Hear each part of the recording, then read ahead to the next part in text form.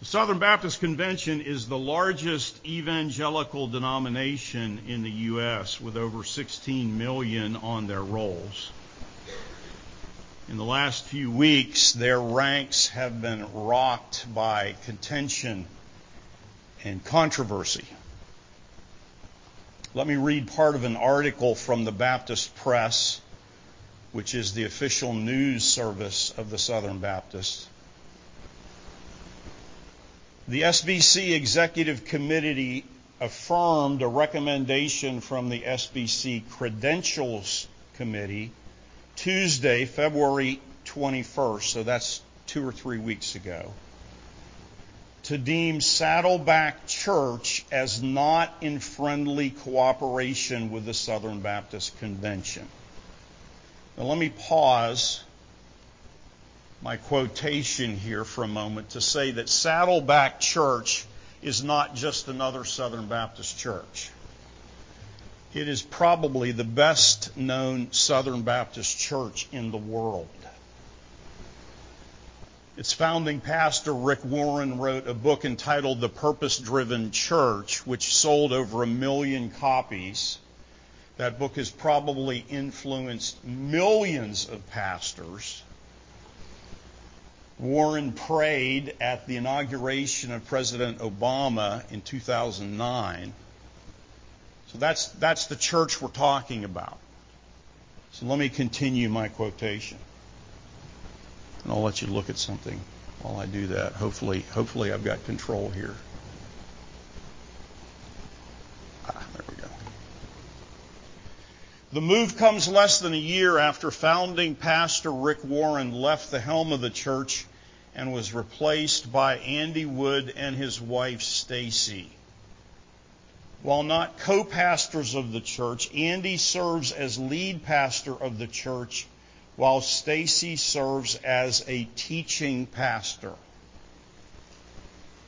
The Credentials Committee cited Stacy's role as teaching pastor of the church as the reason for the removal of cooperating status due to the church's lack of a faith and practice that closely aligns with the Baptist faith and message. The Baptist faith and message is their, not really a creed, but it's essentially their standard, which states in Article 6 that while both men and women are gifted for service in the church, the office of pastor is limited to men as qualified by Scripture. In October 2022, Andy told Baptist Press that the two, quote, are not co-pastors, but have rather unique roles on staff, unquote. However, he added that, quote, we believe pastoring and teaching are functions and spiritual gifts to be exercised in the church by both men and women, unquote. Saddleback has the opportunity to appeal the decision at the SBC annual meeting in New Orleans on June 13th and 14th. The SBC bylaws provide a process for appeal by churches found not to be in friendly cooperation. And then let me read part of another article from the Jackson, Mississippi Clarion Ledger. The woman pastor at the center of the Southern Baptist Convention's decision to oust Saddleback Church, the California megachurch founded by pastor and best-selling author Rick Warren, says she will continue to serve as a ministry leader despite her long-standing ties to the nation's largest Protestant denomination. Stacy Wood, teaching pastor at Saddleback and wife of lead pastor Andy Wood, wrote an Instagram post about her church's ousting. She credited her Southern Baptist upbringing for shaping her faith, but stood firm on heeding her calling despite being at the center of the discussion, unquote. And this is a quote, I'm serving Jesus under the authority and in alignment with my spiritual leaders, Wood wrote. We believe that women can be gifted and empowered as teachers and as pastors, unquote.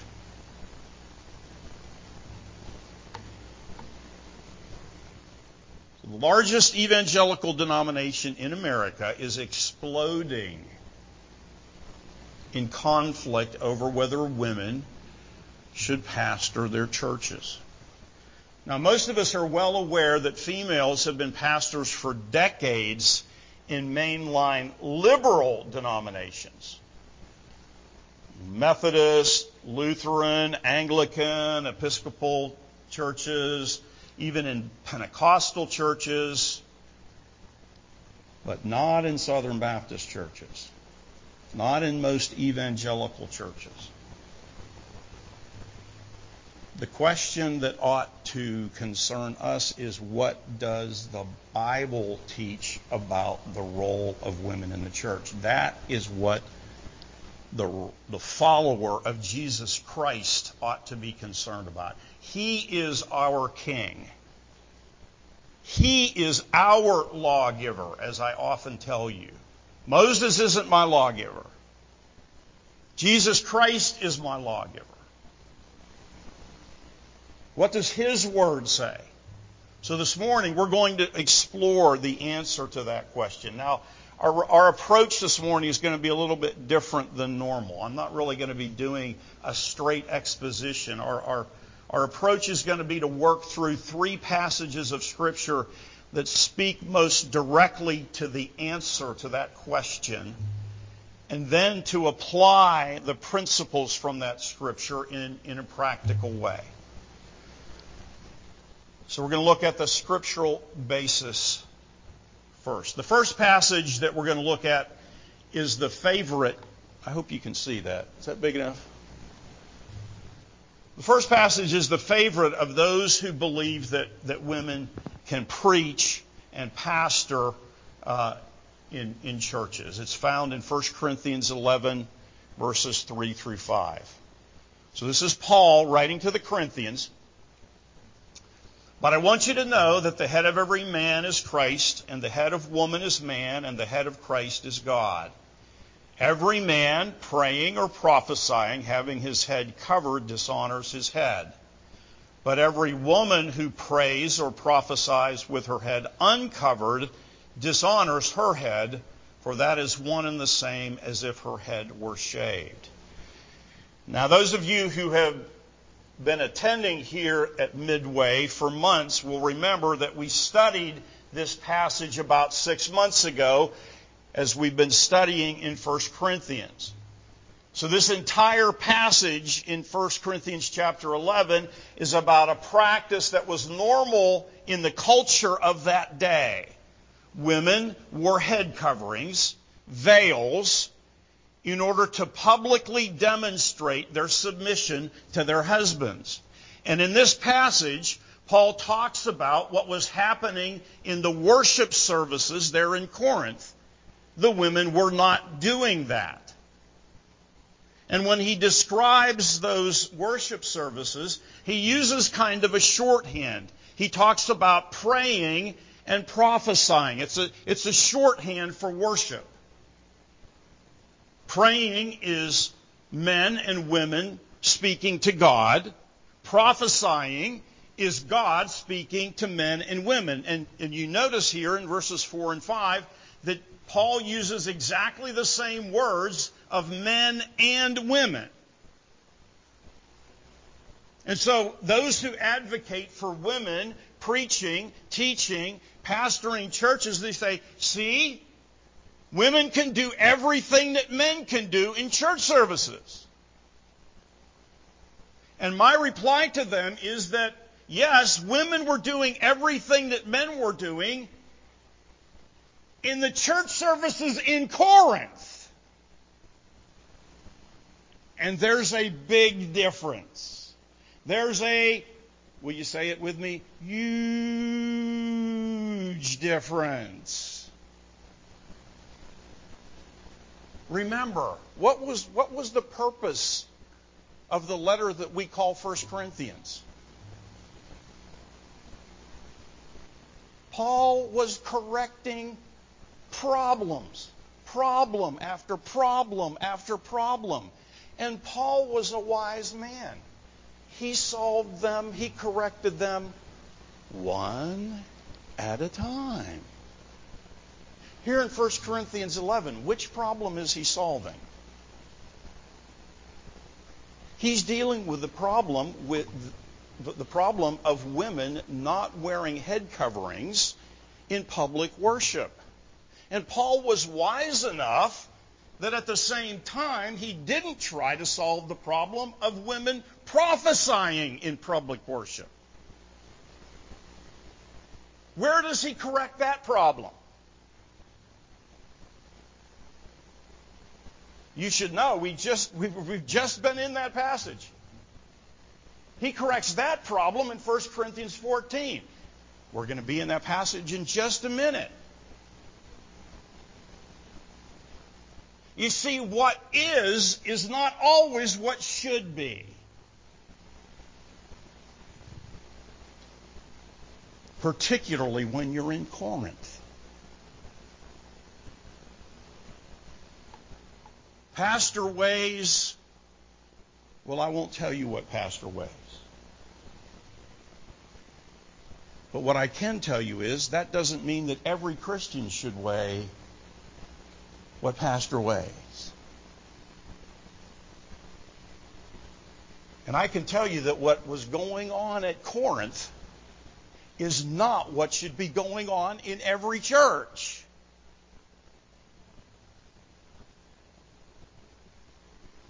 Now, this simple interpretation of 1 Corinthians 11 is set forth by some of the most eminent theologians of past centuries. John Calvin, Charles Hodge. But many modern evangelical commentators who do not embrace this interpretation, they end up doing hermeneutical gymnastics and backflips. Because they have to somehow explain how Paul says in 1 Corinthians 11 it's okay for women to prophesy, and then in 1 Corinthians 14 him say it's not okay for them to prophesy. And if you want to read hermeneutical backflips, then read the commentaries. But it's real simple. Paul was not saying that it was okay. He was simply reporting what was going on in the confusion that were the services in the church at Corinth. Okay? And I probably have skipped a bunch of stuff that I was supposed to do here. That's why I don't like this. You see? Okay.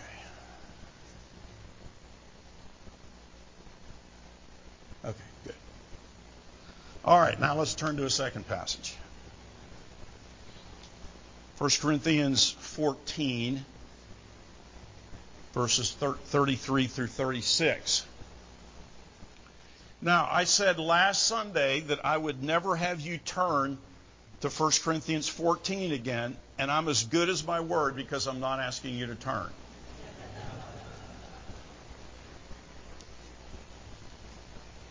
But at least 3 different people asked me about this issue. Here's what's interesting. I've been preaching for 35 years, and I have never preached on this issue until now. Because it's never been an issue in conservative circles until now.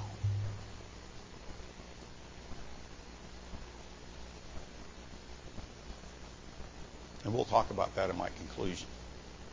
Why now? So I felt that I needed to address it, even though I said I wasn't going to go back to 1 Corinthians 14. So we begin in the middle of verse 33. This is a case where I believe that whoever did the verse divisions, and y'all are aware that the verse divisions are not inspired, right? You know how the verse divisions were done in the Bible, right? There was a guy riding horseback.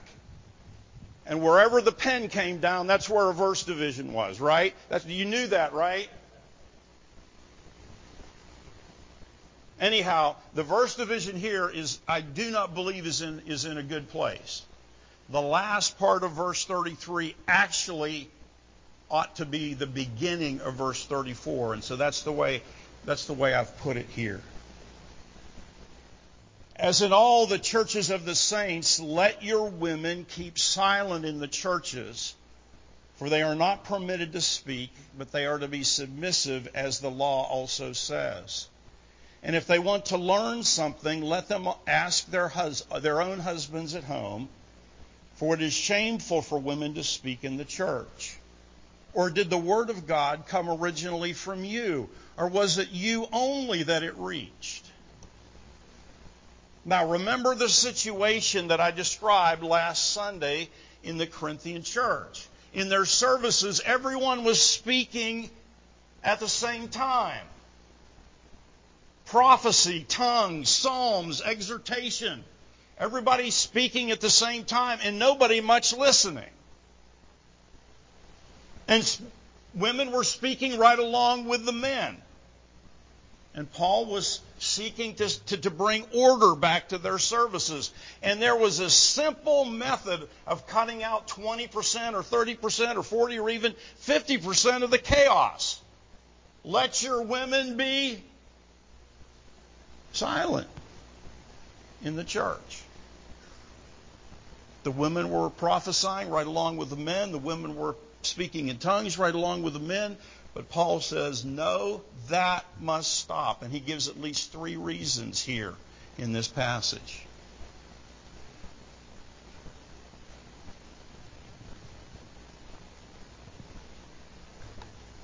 First of all, in verse 33, Paul points to the practice of all the churches. Now, the Christian church has been accused of being anti-female, but that is bogus. The truth is that women would not have the liberties and the education that they have in the West today were it not for Jesus Christ and His church. Both the Old Testament and the New Testament teaches that women were equally created in the image of God. They have equality with men, equal dignity with men.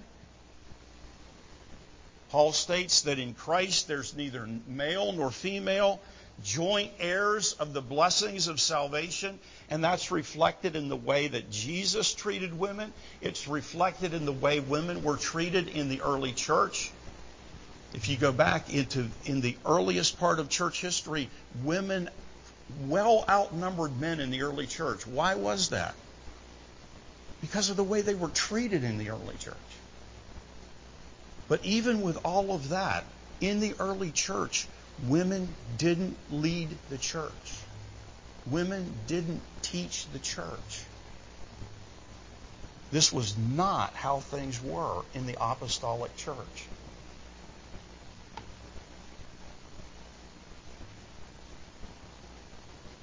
And then at the end of verse 34, Paul gives a second reason. Paul appeals to the law, meaning the Old Testament law.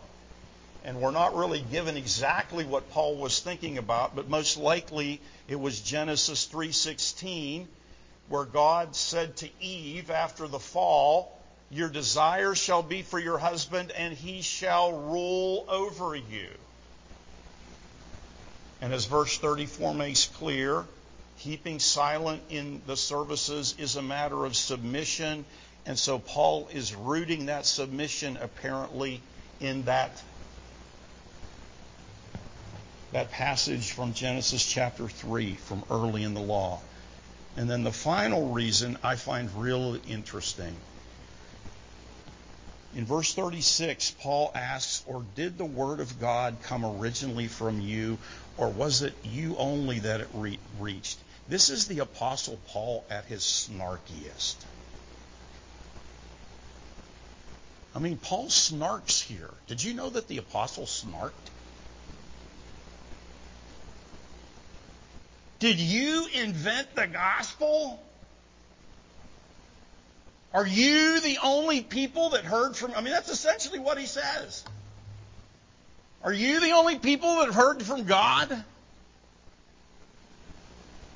I mean, think about what was going on. Essentially what he says is, the Corinthians had the chutzpah to invent ecstatic tongues. They had the brass to hold the kind of church service where everybody spoke at the same time and to think that was just great. And the women in the congregation had the audacity to join in prophesying right along with men. And none of that was done in any other church. And yet the fact that they were spiritual Thomas Edisons and they had invented all of this didn't even faze them. And so Paul got a little snarky with them. I think he was trying to, this was like a verbal 2x4 upside the head.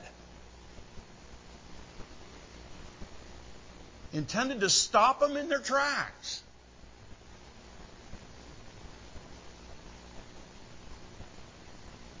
Let the women keep silent. And this is the final reason. Did you guys invent the gospel? And then I need to talk about one more point from this passage before we move on. Verse 35 introduces the idea of women asking their husbands questions in the church services. What is that about? And the answer is probably back in verse 29, where it says, "Let 2 or 3 prophets speak, and let the others judge." Now, think with me. If the women were prophesying,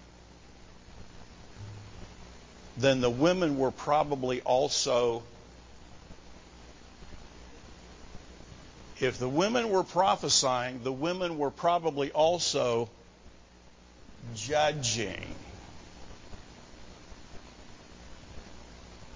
Now, this isn't the common word for judge, you guys that know the Greek. This isn't the word krino. This is the word diakrino. And it can have the idea of dispute.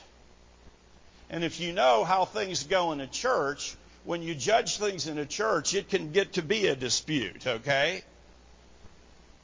And so you can get the idea here that the women were judging some of the prophesying, and it got to be kind of a dispute. And Paul is saying, look, if you're going to have some of these disputes, if you're going to question what's going on, take it home. This shouldn't be done in a church service. It's one more thing that should not be done in a public church service. So I don't think this actually is just talking about a woman having a question about, about what's happening in a church service, and she needs to wait till she gets home to ask her husband what's going on. I don't think that's what's happening here. Again, we're talking about what's happening with prophets and prophets being judged, the kind of thing that really doesn't take place in our services anymore. And if we want to talk more about that, see me, sit down with me at lunch, we'll talk about it. We need to keep moving. All right, one more passage. Actually, the most important passage. Because this is the passage that is most to the point of answering our question. The entire context here actually stretches from verse 9 all the way through verse 15, but we're just going to read verses 11 through 14 here. Let a woman learn in silence with all submission, and I do not permit a woman to teach or to have authority over a man, but to be in silence. For Adam was formed first, then Eve, and Adam was not deceived, but the woman being deceived fell into transgression. So, first of all, 3 general observations to set the stage here. First of all, 1 Timothy is essentially a manual of church order. So these commands apply to behavior in the church, not to the home, not to the workplace. What's going on here, what Paul's talking about in this passage applies to the church. Okay? Second, Paul uses the words woman and man, not husband and wife. The passages that we just talked about in 1 Corinthians, those passages were directed to husband and wife. These passages are to man and woman. They are more general than the commands in 1 Corinthians. They concern all adults in the church. Okay? And then third, just to make sure you don't misunderstand, the word let in verse 11 is not giving permission. Okay? When you see that word let in the Old King James Version or in the New King James Version, that's a command. And so we could translate verse 11, a woman must learn in silence. So at the heart of this passage are two issues. Two commands. In the church, a woman is not to teach, number one. And number two, in the church, a woman is not to exercise authority over a man. Now, these verses seem so simple. They're as simple as the readers I had back in first grade. How many of you had those simple readers back there? See Jane run, jump, spot, jump. Did you have those? Yeah, you don't want to admit you're as old as I am. Right? Women must not teach. I mean, it's that women must not exercise authority over men. It is that simple, clean cut. Okay? And then Paul roots these two commands in the principle of submission, and that principle of submission, and this is important, is not rooted in culture. So often you hear the argument from evangelical feminists that Paul is nothing but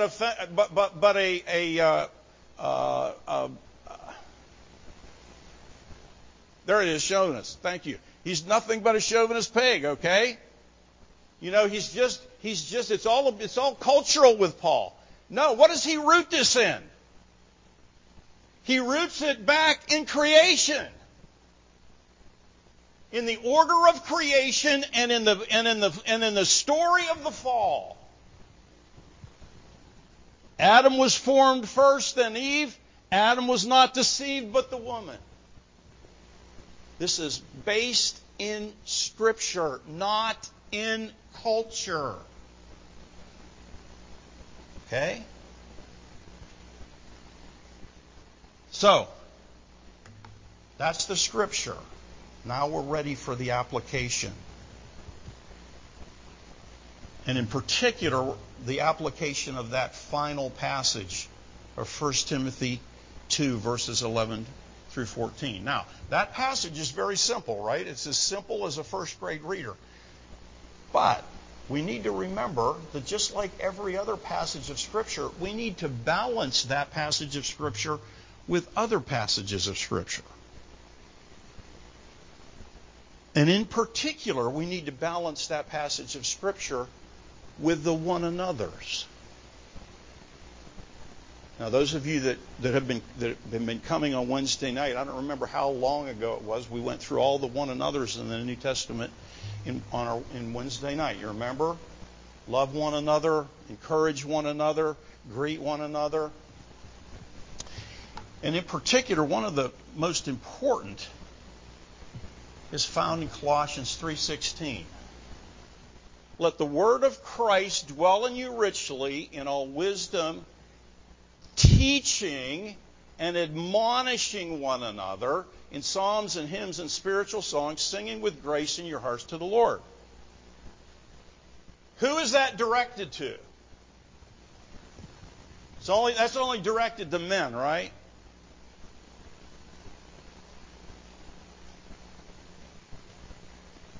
That's only directed to men, right? No. It's directed to everybody in the body. Everybody in the body. Okay? So, everyone is to teach.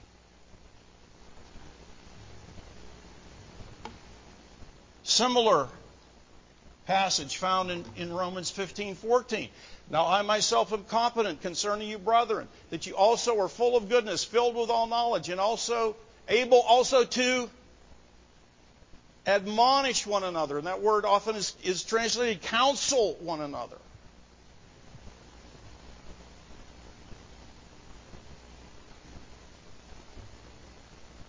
So the one another's are, where do the one another's take place primarily? They primarily take place in the workplace, right? They primarily take place in the home, right? No, they primarily take place in the church. Okay? So we have to find a balance here. Women are commanded to teach, and they're commanded not to teach. Uh-oh. How's that work?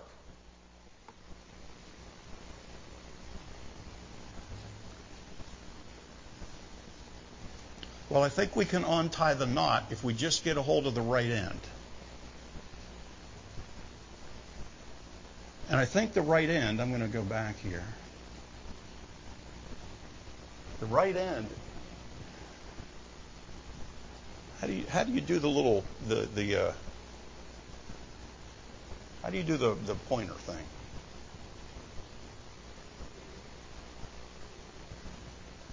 Cool.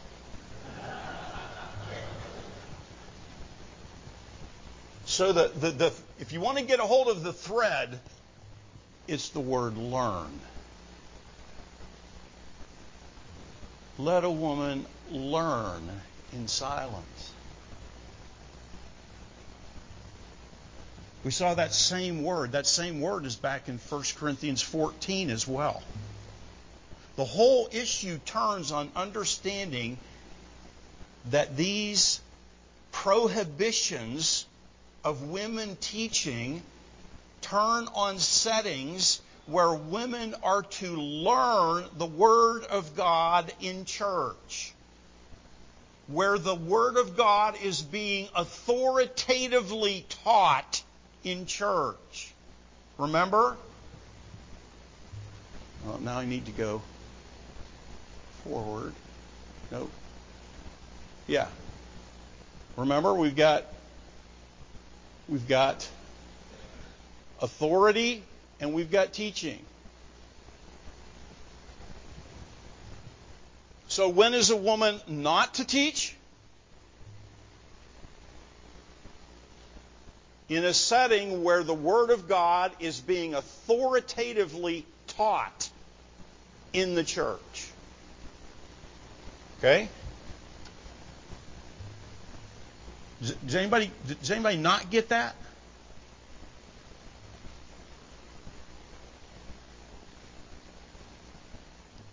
So that leads me to the primary application.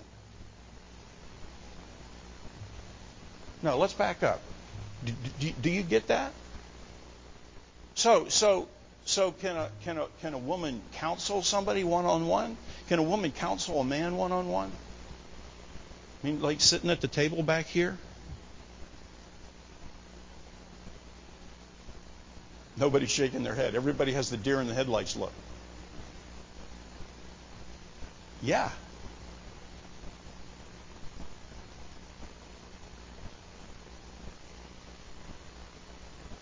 Could she admonish her husband?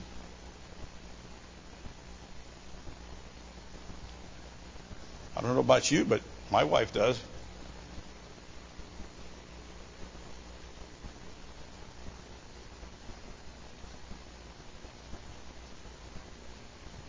What she can't do is stand in a pulpit and authoritatively teach the Word to the people of God. And if she cannot authoritatively, if she must, as this says, remain silent in settings where the Word of God is being authoritatively taught, then she cannot be a pastor.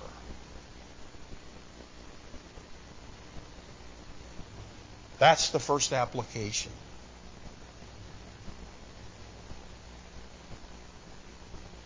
If a woman must remain silent in settings where the Word of God is to be authoritatively taught, then she cannot be a pastor. Now, why do I say that? I say that based on the meaning of the word pastor. What's the word pastor mean? It's the word shepherd. What does a shepherd do? He feeds the flock. Okay? There's really only one place in the entire New Testament where the word pastor is used in the sense that we're talking about. It's Ephesians 4:11. And Jesus himself gave some to be apostles, and some prophets, and some evangelists, and some pastors and teachers. Notice that Paul himself links the ministry of pastor and teacher. You don't have one without the other. It's not pastors and teachers separately. It's, in fact, some English translation hyphenates them. Pastor, teacher.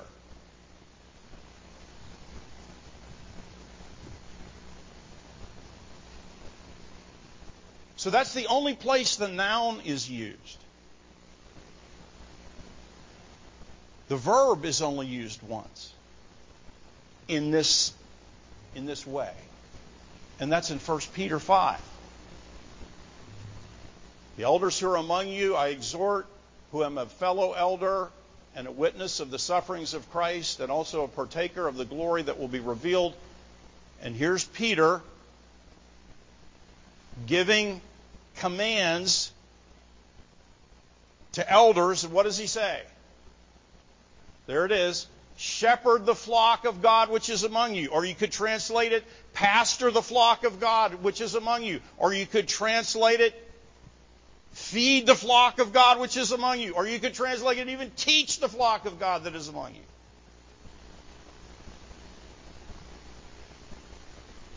How do elders do that?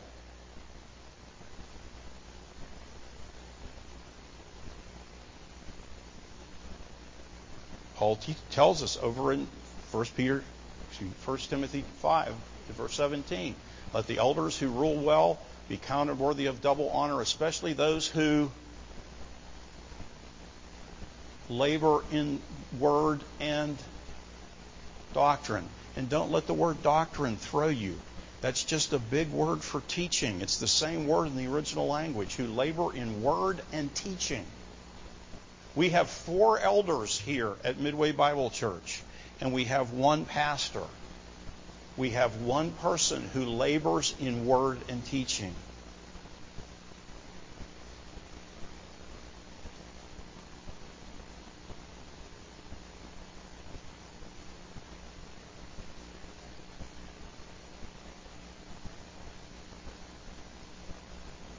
Can a female be an elder who labors in word and teaching? As long as she's the husband of 1 wife. And maybe I shouldn't say that with the way the transgender thing is going.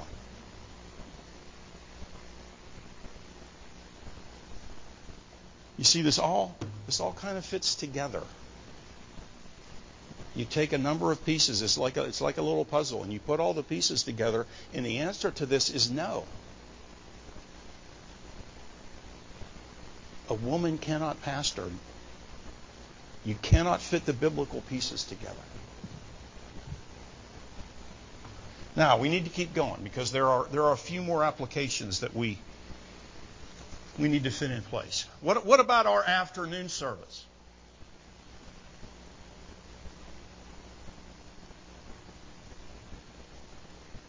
Our second service each Sunday, I've got to emphasize this. Some of you are visiting with us. You don't know about our second service each Sunday. But I make very clear that I don't preach in our second service. Our second service is not a preaching service.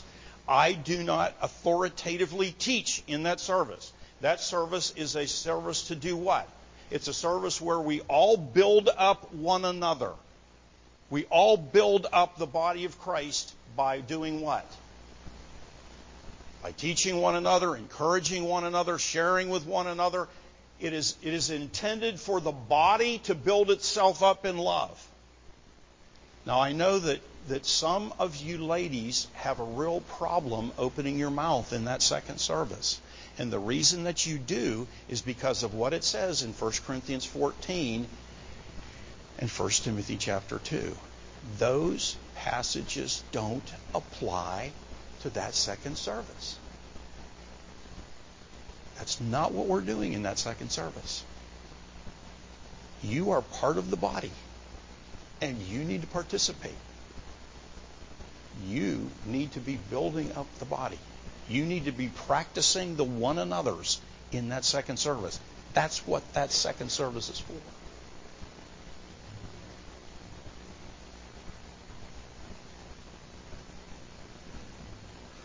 What about a woman teaching an adult Sunday school class that includes adult men?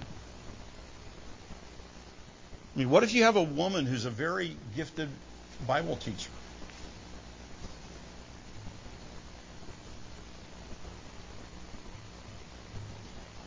Some very well-known evangelicals hold that Paul's teaching in these passages is based on some historical realities of his day. And there's some truth to this. Most women in Paul's day were not educated. Particularly Jewish women. The Jews thought that it was the wrong thing to do to educate a woman. And so, I mean, it was really an unreasonable thing to think that women were going to teach when they were uneducated. And so today you would say, well, women are just as educated as men, so obviously they ought to be able to teach. And so many evangelicals have bought into that. But again, Paul's argument in this passage is not based on the educational level of women, is it? It's based on the story of creation and the story of the fall.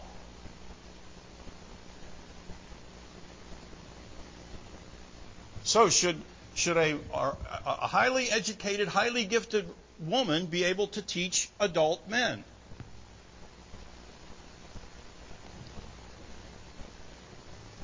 I hear whispers. Thank you. No.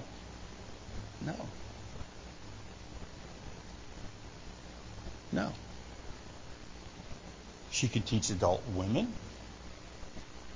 She can teach children, I believe, up through junior age. I don't believe that a woman ought to teach teen guys. I think teen guys need to be taught by men. Now let me flip the script here, okay? I've pastored small churches my entire ministry, 35 years. I've never had a problem finding enough female teachers. And I've always had a problem finding enough male teachers. In the two churches that I pastored before this one, I was the pastor and I was the youth pastor. I remember Wednesday nights when I would teach the teens for half an hour downstairs, and then I would run upstairs and teach the adults for half an hour. And then I would go home and die.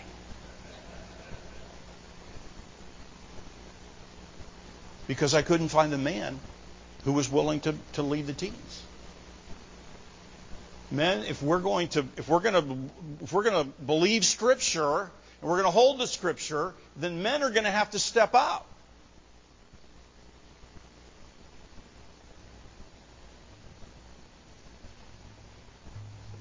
And then one more application. Once we get beyond these lines, those lines I think are pretty clearly drawn. At least in any church that I've been involved in since I was 2 years old, they've been clearly drawn. Get beyond this, and the lines are about as clear as the Mississippi. Even in the conservative, Bible-believing churches like ours. Let's take the matter of music.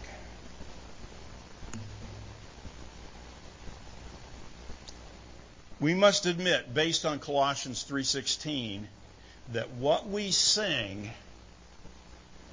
is a form of public teaching. And I can tell you here at Midway Bible Church, we insist that the songs that we sing in our services be doctrinally rich. We insist that our songs teach. And so we believe that it's correct that men lead our worship. They lead our singing. And yet, in 2 of the churches that I've pastored, including this one, we have had female choir directors. And I have been glad for those very talented female choir directors.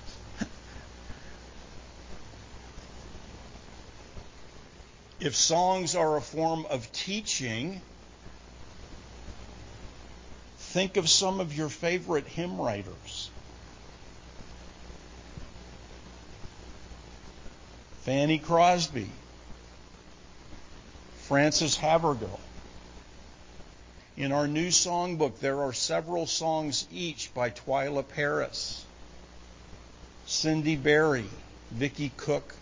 We sang one of those songs this morning. Should we tear them out?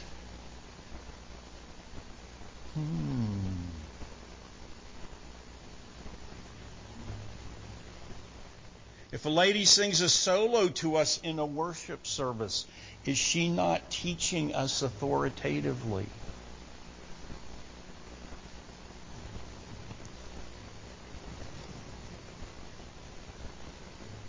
Are the clouds building overhead? The gloom beginning to descend?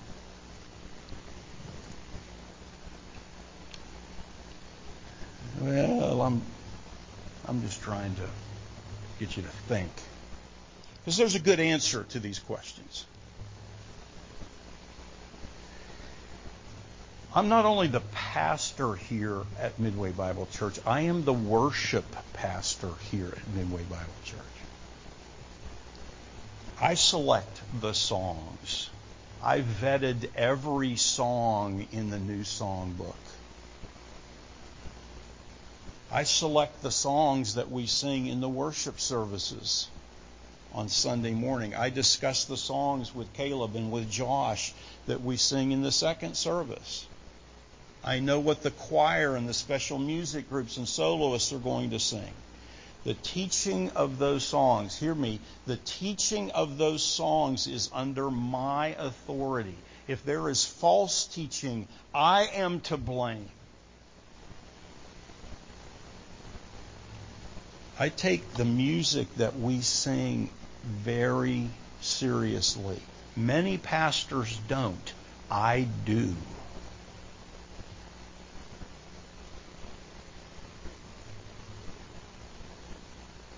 So I am responsible for the authoritative teaching of the singing at Midway Bible Church. I'm as responsible for that as I am for the teaching that comes from this pulpit. So now you can let the breath out. No worries. But let me give you some questions to think about. Just something to think about while you're eating that. Did you bring some ribs today, brother? Brisket? You brought some brisket? While you're eating some of that brisket that Robert brought. Let me ask you about some of these activities that women might do in public worship services. Should ladies do these or not? And if so or not, why? Should they lead in prayer?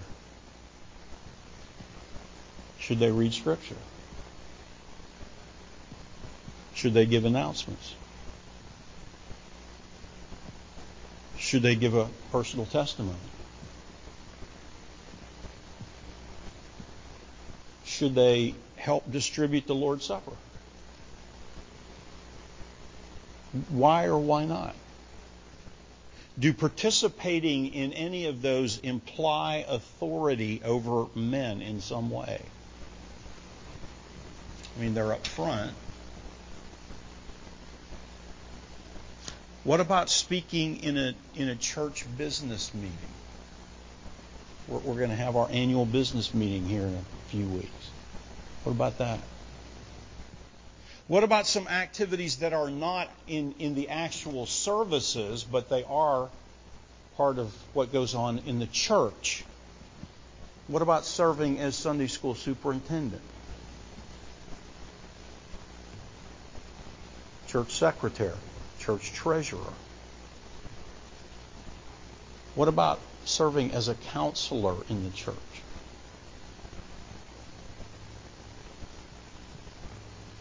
Just something for you to chew on, think about.